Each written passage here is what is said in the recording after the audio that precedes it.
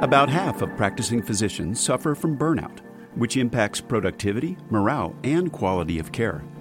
Organizations must respond to factors leading to physician burnout because a care system that eases stressors can lead to healthier physicians and healthier patients. Physician burnout is a symptom of system dysfunction, and we need to fix the system dysfunction. That's Michael Tuddy, PhD and Group Vice President of Professional Satisfaction and Practice Sustainability at the AMA. On this episode of Moving Medicine, a podcast from the American Medical Association, Dr. Tuddy provides an overview of the AMA's efforts to reduce physician burnout, which focus on organizational and national changes. I'm your host, Todd Unger, Chief Experience Officer at the American Medical Association. This episode of Moving Medicine is one of 3 parts on physician well-being. This speech was presented at the 2018 AMA Interim Meeting. Here's Michael Tuddy. So what do we know about burnout? In 2011, this was a national study using the AMA master file, which includes physicians who are not only AMA members, but all the physicians in the country. And we had physicians experiencing at least one symptom of burnout was 46%. That increased to 54% in 2014. We do this study every 3 years. We did it in 2017. It's been accepted for publication. Should be published in the next 6 to 8 weeks. But how does that compare? So everyone's burnt out, right? Everyone's really busy. We all have our phones in our pockets. We work all the time. But compared to the general working population, you can see that physicians experience burnout almost double that of the general working population. So we know there's something unique about being a physician. So what causes dissatisfaction? There's been a lot of research around this, and I'll highlight a few of the studies. One is EHRs and CPOE, an amount of time spent on clerical tasks, doing documentation in the electronic health record, increases burnout. More time doing after-hours documentation, and I'll present more about that, leads to burnout. And if you have more administrative duties, what's common about all of these things? What's the commonality about all of these? Exactly, not patient focused. It's all the things that take away from providing high-quality patient care that is the frustration. If you work in an environment where you have high stress, low work control, like you have minimal control over your environment, and low values alignment with your leaders, meaning you feel differently about your personal values and the organization you work for, you're more likely to be burned out. And this last study is very interesting, perceived ability to manage workload. So it's not the actual number of hours that physicians work, but the perceived ability to manage workload increases burnout. So in 2015, 2016, we did a study. We ended up working with medical students from Dartmouth, and we had them go out to 4 different different practices, and we actually had them follow physicians all day long. And we collected that observational data, and this study, which was published in Annals of Internal Medicine, showed that for every hour physicians were spending doing direct patient care, they're spending nearly 2 additional hours doing administrative and EHR work, and doing another 1 to 2 hours of work at home on administrative work. Now, is that a surprise to anybody? Everyone, that resonates. And everyone's probably thinking, Michael, why did you invest money to do that study? We all could have told you that information. But it is important to get this type of research in peer-reviewed journal publications because it gives us the evidence when we're talking with healthcare leadership. It gives us the evidence when we're talking with insurance executives. There was a follow-up study done by my colleague Krasinski at Folks in Wisconsin with family physicians. Every time you click into the electronic health record, every time you log in, that creates a data record. They were able to extract 3 years of Epic data out of the system to really track what physicians were doing. And family physicians were working an 11.4-hour workday. 5.9 of them were in the electronic health record. 5.9, 11.4. And this is and most of that, a big chunk of the administrative time was doing clerical and administrative time, counted for almost half of that documentation. What's also interesting, if you've seen this, the axis here at the bottom is the hours of the day, so it's midnight back to midnight, and the percentage of working on the EHR. If you look over, between 8 a.m. and 6, 7 p.m., you see a spike when people are documenting. During the week, during weekdays, the solid line. But if you look at the dotted line, weekends, you're seeing a huge spike of documentation at 10 p.m. on weeknights. So people are spending their evenings not with their significant others, they're spending their weekend evenings doing documentation. Does that resonate with anyone at all? Is everybody going to be doing that this weekend, some evening documentation? And so obviously this issue with the EHRs is a big one. So why does it matter? So we know that physicians have burnout levels that are higher than the general working population, even when you slice that by different professions. We talked about some of the causes, but why does it matter? It matters, and there's been a number of studies. This top one is a very interesting one where they actually asked patients from the time they got discharged, very subjective questions. How many days did it take till you felt better post-discharge?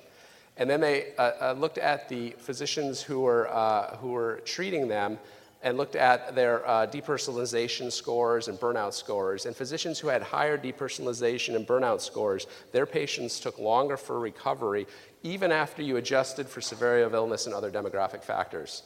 So there's something about that human interaction, that human connection, which I think all of us worry about with the electronic health record, that we're so focused on the technology and not the human and clinical interaction is so important. And we did a study looking at physicians about if they were going to leave the profession. And those who are burnt out, 1 in 5 will reduce their schedules. Although that does work, there is evidence that if you reduce your schedule, that can be a coping mechanism for dealing with burnout. And about 1 in 50 are going to leave the career. The other thing we've been doing is looking at the cost of burnout. Particularly, we're meeting with hospital CEOs or financial executives who, for some reason, don't get all the other stuff we just talked about, why it's important to do it, and putting a financial dollar behind it. It costs an organization between $500,000 and $1 million to recruit and replace a physician. When you talk about recruiting costs, credentialing, obviously building up a patient panel it takes more time than someone who's an established physician, and there's a cost to the organization. So we built this interactive calculator, which is on Steps Forward, and that allows you to put in your burnout rate, turnover, and figure out what it costs the organization. This is very eye-opening. So how do we change? We're going to change with awareness and commitment, and I would argue since the AMA has been involved in this in 2013, the awareness of this issue is rising. It seems like I am at many, many specialty and state associations talking about this issue, and many of them are doing a number of great projects. The National Academy of Medicine has created a healthcare professional project to look at burnout in the healthcare professions. So where are we focused at the AMA? And I think there are 3 ways to focus on this issue. One is the individual, giving the individual skills to deal with an environment. You know, many of you might think of yoga or mindfulness, wellness. Medicine doesn't stand still, and at the AMA, neither do we. AMA members are physicians like you who are shaping the future of medicine. Become a member today and join the movement. Visit ama-assn.org/movingmedicine.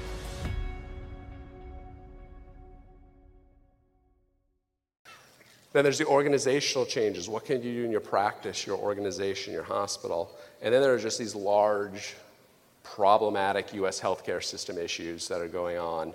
And we at the AMA have focused very much on the organizational and U.S. health system issues. Not that individual solutions are important, but we focused on the organizational and U.S. health systems for 3 reasons.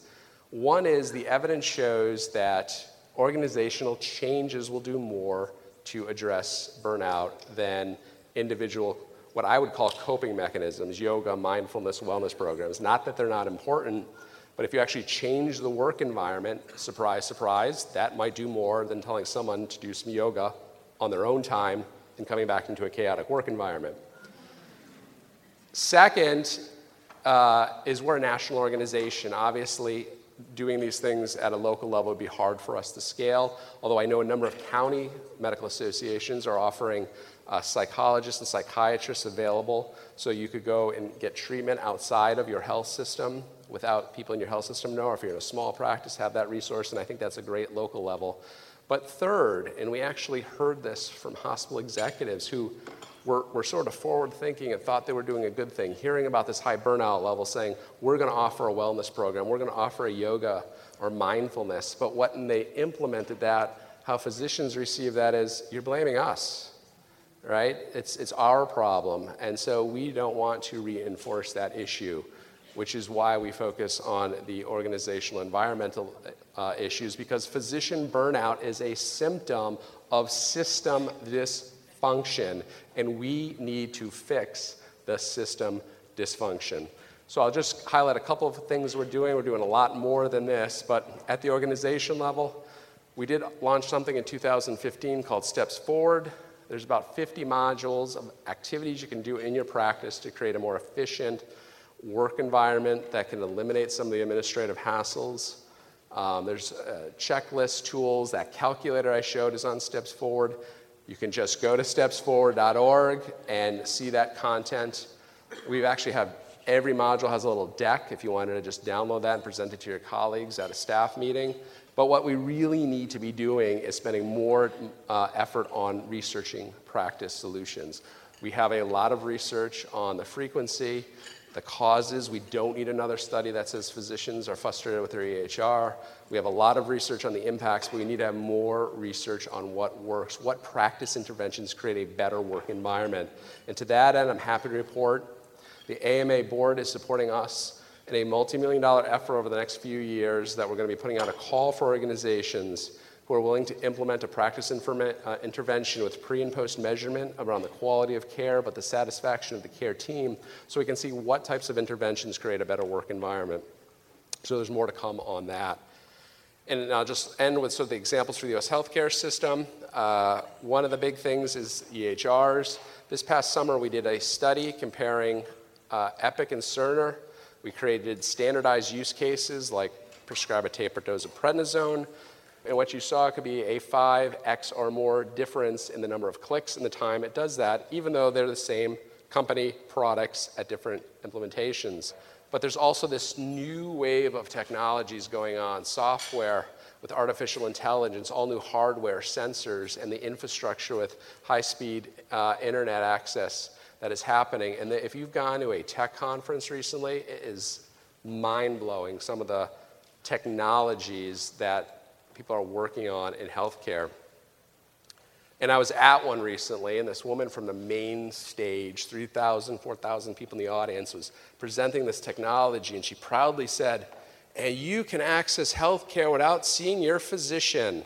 And I said, "Oh dear, that doesn't sound appealing to me." So we've got to work and look at that, and we have a lot of initiatives going on from our own innovation studio that the AMA runs. It's a wholly owned subsidiary called Health 2047 in Silicon Valley. But I'll point you to two that I think would be very interesting. One is we have a physician innovation network that connects physicians with innovators. We have a relationship with the healthcare incubator Matter in Chicago. There's about 200 startups, and they were always looking for physicians to help test their products. We used to do it by making human-to-human connections, but that wasn't scalable. So we have this physician innovation network, which we're going to be expanding to other incubators that allow physicians to connect with tech startups. They may be looking for a board member. They may be looking for a review of their product. We'll be doing that matching service. And the right is a new digital health playbook for practices to help assess how to implement new technologies like patient remote monitoring in your practice. So a lot going on there. But we are really focused on trying to create a better work environment for you to work in. Again, very supportive of mindfulness, wellness, those types of things, but get involved in your organization. Obviously, you're getting involved here, which is key for us to move the trends and move the organizations that are making it more difficult for you to practice medicine. So I thank you for your involvement. That was Michael Tuddy, PhD, and this is Moving Medicine. This episode is one of a 3-part series on physician well-being. You can subscribe to Moving Medicine and other great AMA podcasts on iTunes, Google Play, and Spotify, or visit ama-assn.org/podcasts. You can also sign up for exclusive tips to promote professional well-being, combat burnout, and improve resiliency at ama-assn.org/physician-burnout. Or visit stepsforward.org, which has more than 50 modules with expert-driven, field-tested strategies designed to help you successfully implement meaningful change in your practice. Thanks for listening.